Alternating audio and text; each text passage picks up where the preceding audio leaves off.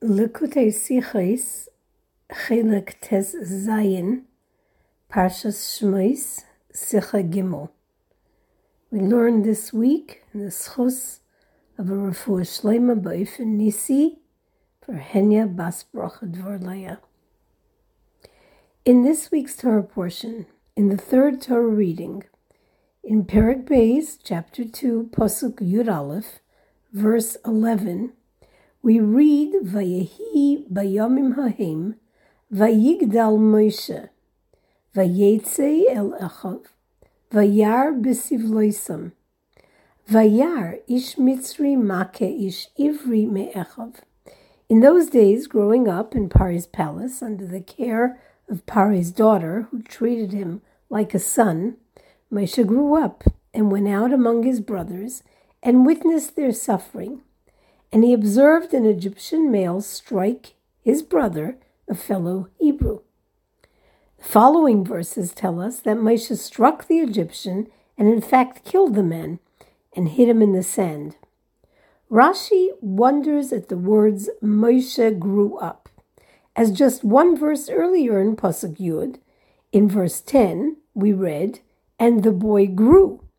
Rashi then quotes Rabbi Yehuda, the son of Rabbi Eloi, who says, the earlier reference to his growth was about his height, and this latter reference is about his growth in greatness or status, as Paro had appointed Moshe as head of his household.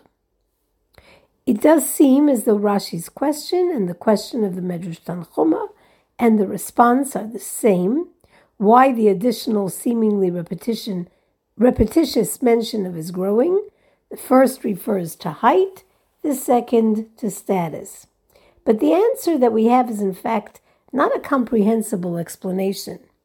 In Pasuk Yud, it seems that the words "and the boy grew up" are relevant to the information offered in the verse immediately preceding that one, in verse 9 in Pasuk Tes, that tells us that Paro's daughter hired a nursemaid, who was in fact Moshe's mother Yocheved, who took Moshe and nursed him for 24 months, who then finished nursing, and the words in the Torah that tell us this are, and the child grew up and then was brought back to Paro's daughter.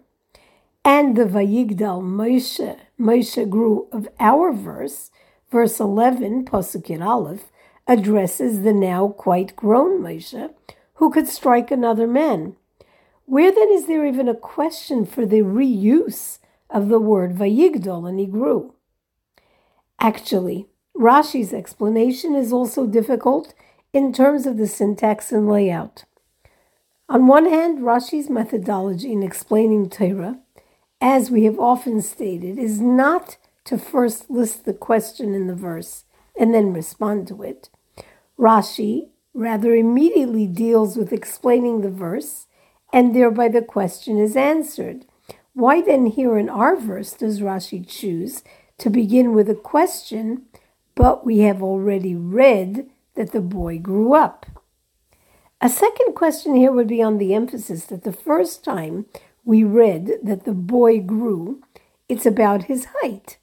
A weaned child grows in strength, in weight, and in height. He develops language skills as well as his intelligence, etc. So why of all these areas of growth is height highlighted? Thirdly, what proof is there in the literal words of the verse that Moshe's status grew because Paro appointed him over his house? Particularly as from the events that follow, we observe that Moshe went out among his fellow Jews, among his brothers. It seems quite obvious that the growth in his status was as comparable to his brothers, as the Medrash explains. A fourth issue would be regarding Rashi's quoting both words, Vayigdal Moshe, when his question is on the dual usage of the word Vayigdal in an earlier verse and then again here. And finally, a rule in Rashi is that he will quote an explanation in the name of the one who gave it when the lack of that information will give the seasoned scholar pause. What then is the reason for Rashi's quoting this answer in the name of Rabbi Yehuda, the son of Rabbi Eloi? We might suggest that Rashi wants to clarify that the word vayigdal, and he grew in our verse, isn't a reference to typical growth in years.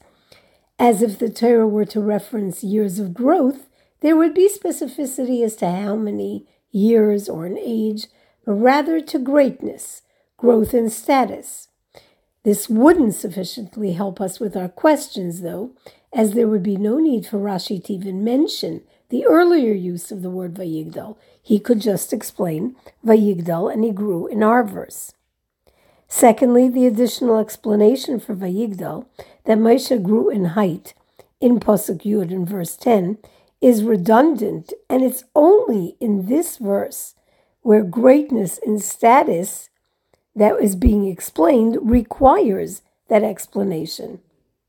Thirdly, had Rashi not explained that this second vayigdal refers to greatness or growth in status, we would have understood this on our own, as we actually have two earlier references for this word in regards to Yitzchak.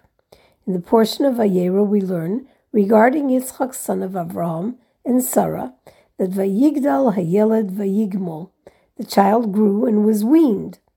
And in the portion of Toldos, we read that Vayigdal ha'ish vayelech haloch v'gadol ad ki gadol me'od, and the man Yitzchak became very great, growing constantly greater until he had grown very great indeed.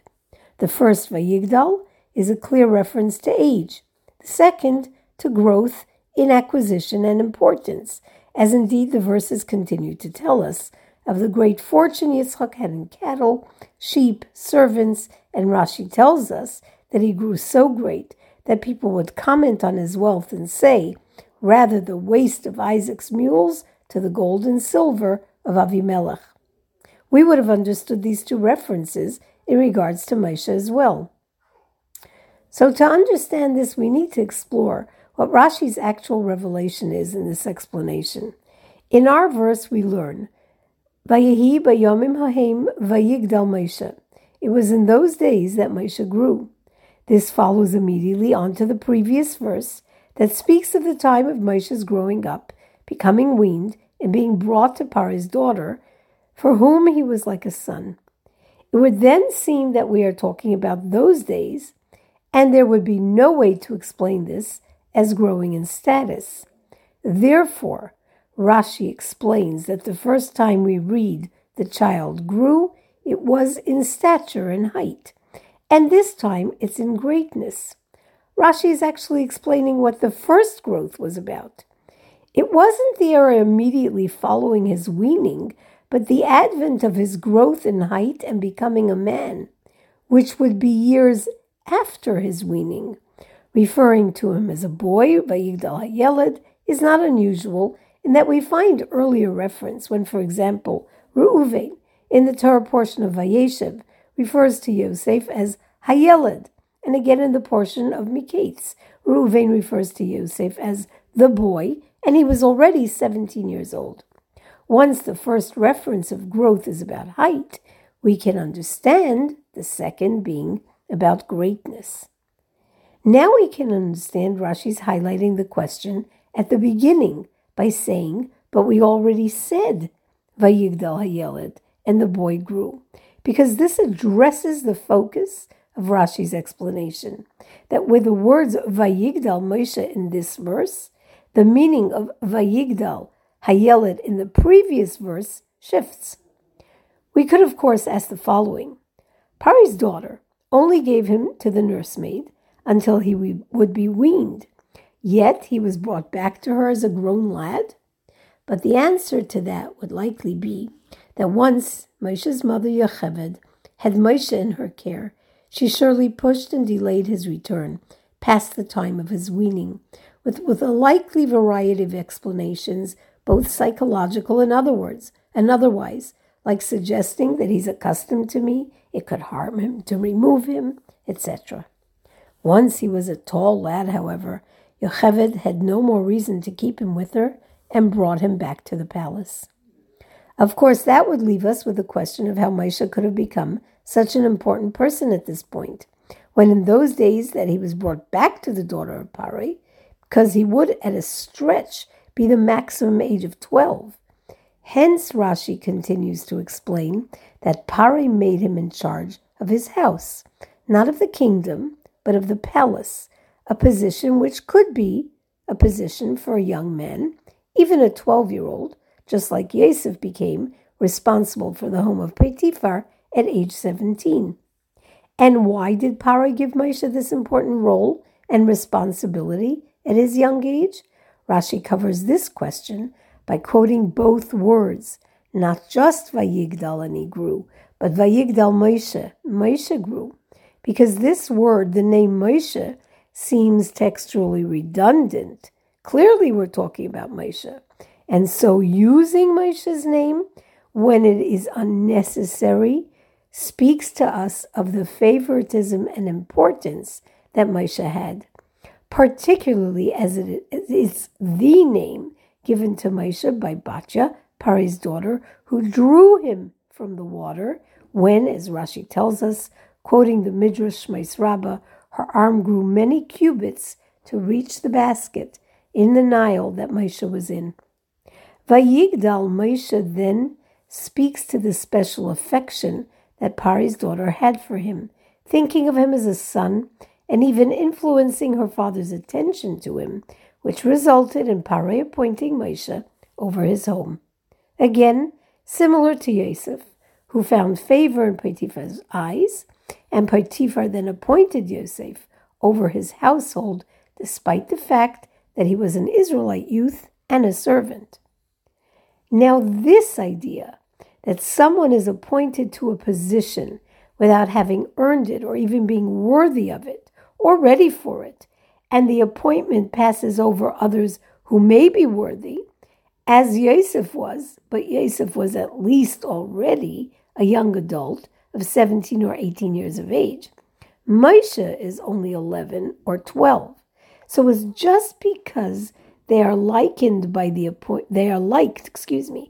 appointee can be more readily understood through the story of Rabbi Yehuda Bar Ilai, in whose name Rashi teaches us this explanation. The Gemara relates in the tractate of Nedarim that Rabbi Yehuda was desperately poor, so poor that he and his wife shared a single garment of clothing. And when his teacher, Reb Shimon ben Gamliel, decreed a fast, Rabbi Yehuda Bar Ilai could not come to the shul as he had nothing to put on his body. Yet he, who was poorer than the poor and had no appropriate garments for a position of importance, was appointed by the king to the lofty position of head speaker, appointed above others who seemingly were worthy of the position. And so influential was he that he became the halachic decisor for the prince and was appointed head over the palace. This example best represents what occurred with Moshe. Moshe was still young, just a youth, but because of the princess's strong affection for him who she drew out of the water, he became important to Pari and was appointed over Pari's household. The Hasidic explanation for this Rashi is based on the idea that everything that we find in the physical realm flows from its source in one's spiritual realm. This is certainly true for Moshe Rabbeinu, whose existence below was just as it was above. He was a soul from Atzilus, and he remains so. This physical and spiritual wholeness of Moshe manifests in our discussion. The two expressions of Gedula, Vayigdal, growth, the first about Moshe's height, the second about status, because Pari appointed him over his home, reflect two aspects of Moshe's spirituality. To best understand this, we'll preface with and highlight the verse in Torah that describes Moshe's birth. In chapter 2, Perek Beis of this week's portion, we learn that Yocheved became pregnant and bore a son. And she observed her son that he was good, and she hid him away for 3 months. The Zohar teaches of a machlokes, a disagreement, between Rabbi Chia and Rabbi Yossi on these words. Rabbi Chia says that Moshe was born circumcised. Rabbi Yossi says that what was good was that the light of the Shekhinah shone through him and could be seen as a light that lit his entire home. And therefore, the Torah says, his mother observed that he was good. In the Torah commentary or Achama, their disagreement is understood as not a difference of opinion in facts. Facts were, and they both knew, that Moshe was born circumcised, and that the light of the Shekhinah shone through him and lit his home. They only disagreed in regards to what Yocheved observed when she gazed at him. Why is Rav Chia of the opinion that Moshe was born circumcised, and Rav Yossi that what she saw was the light that filled the house with Moshe's birth? Regarding the difference, says the Rebbe, my father, my teacher, referring to Reb Levi Yitzchak, the Rebbe's father, explained in his notes on the Zohar that each one of them offers an opinion in accordance with his personal spiritual level. Rav Chia, who is of the level of Yesod, foundation, teaches that Moshe was born circumcised, upholding the covenant of the Sphira that is represented in the act of circumcision. Rabbi Yossi, however, whose spiritual path is empowered by the Sphira of Malchus, teaches that the light of the Shekhinah shone within Moshe and illuminated the entire house. The Shekhinah presents in the Malchus aspect of Spheros. And therefore, the Zohar concludes, Yocheved saw it was good. It was all good because both of these things were the reality of Moshe's birth. Simply put, there are two aspects in the quality of Moshe.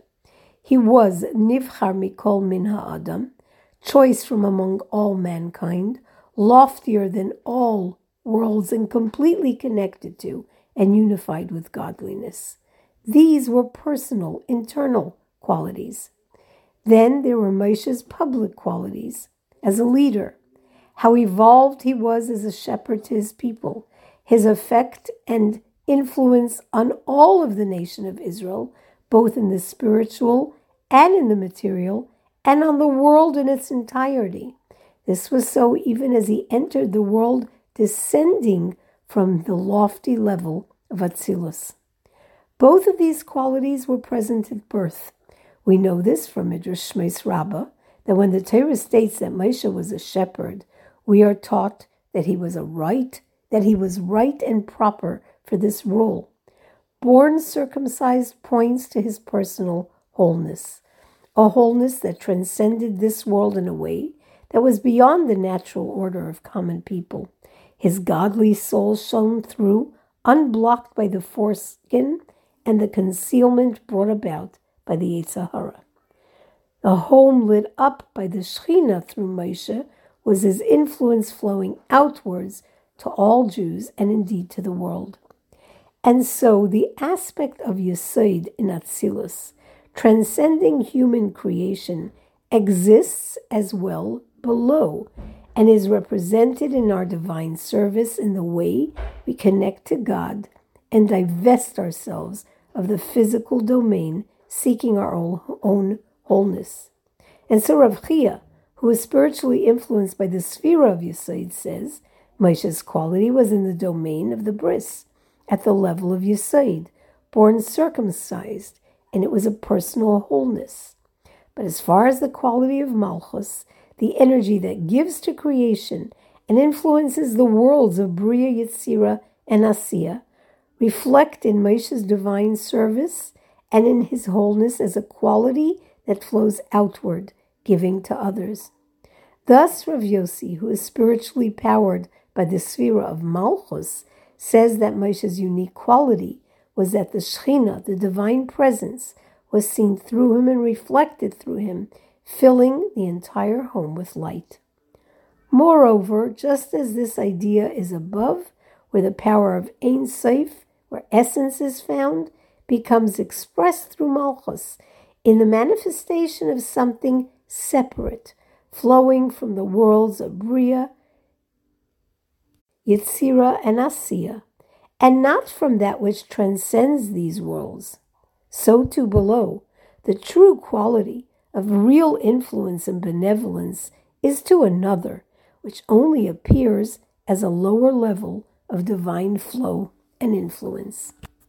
Therefore, Rashi details this teaching in the name of Rabbi Yehuda Rabbi Eloi.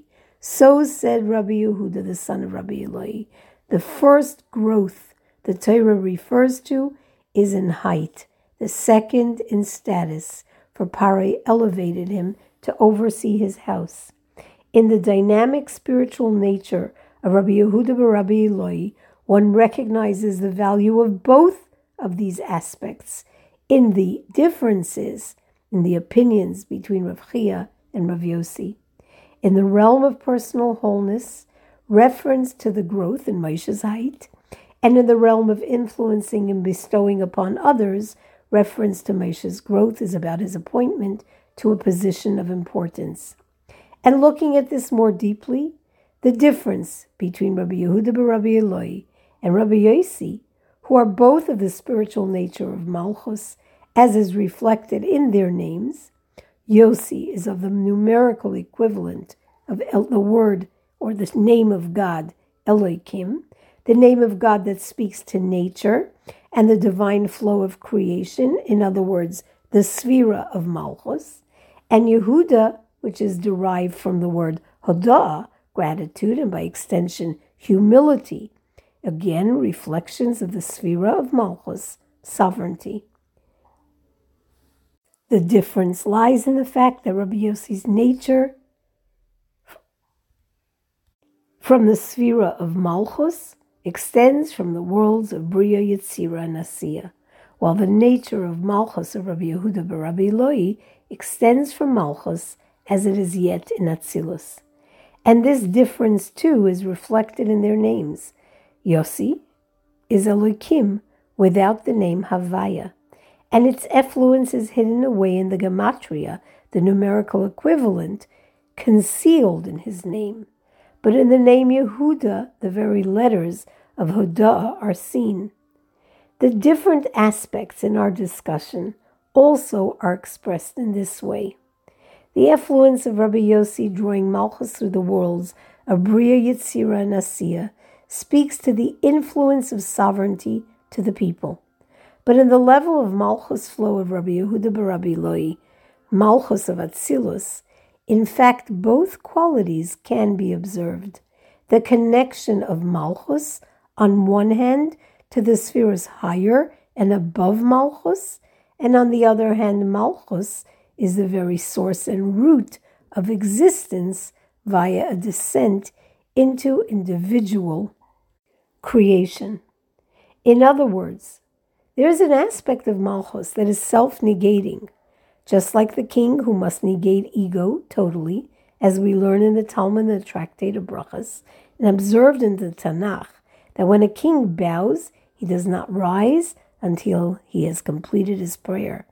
And yet, the king reigns over all the nation.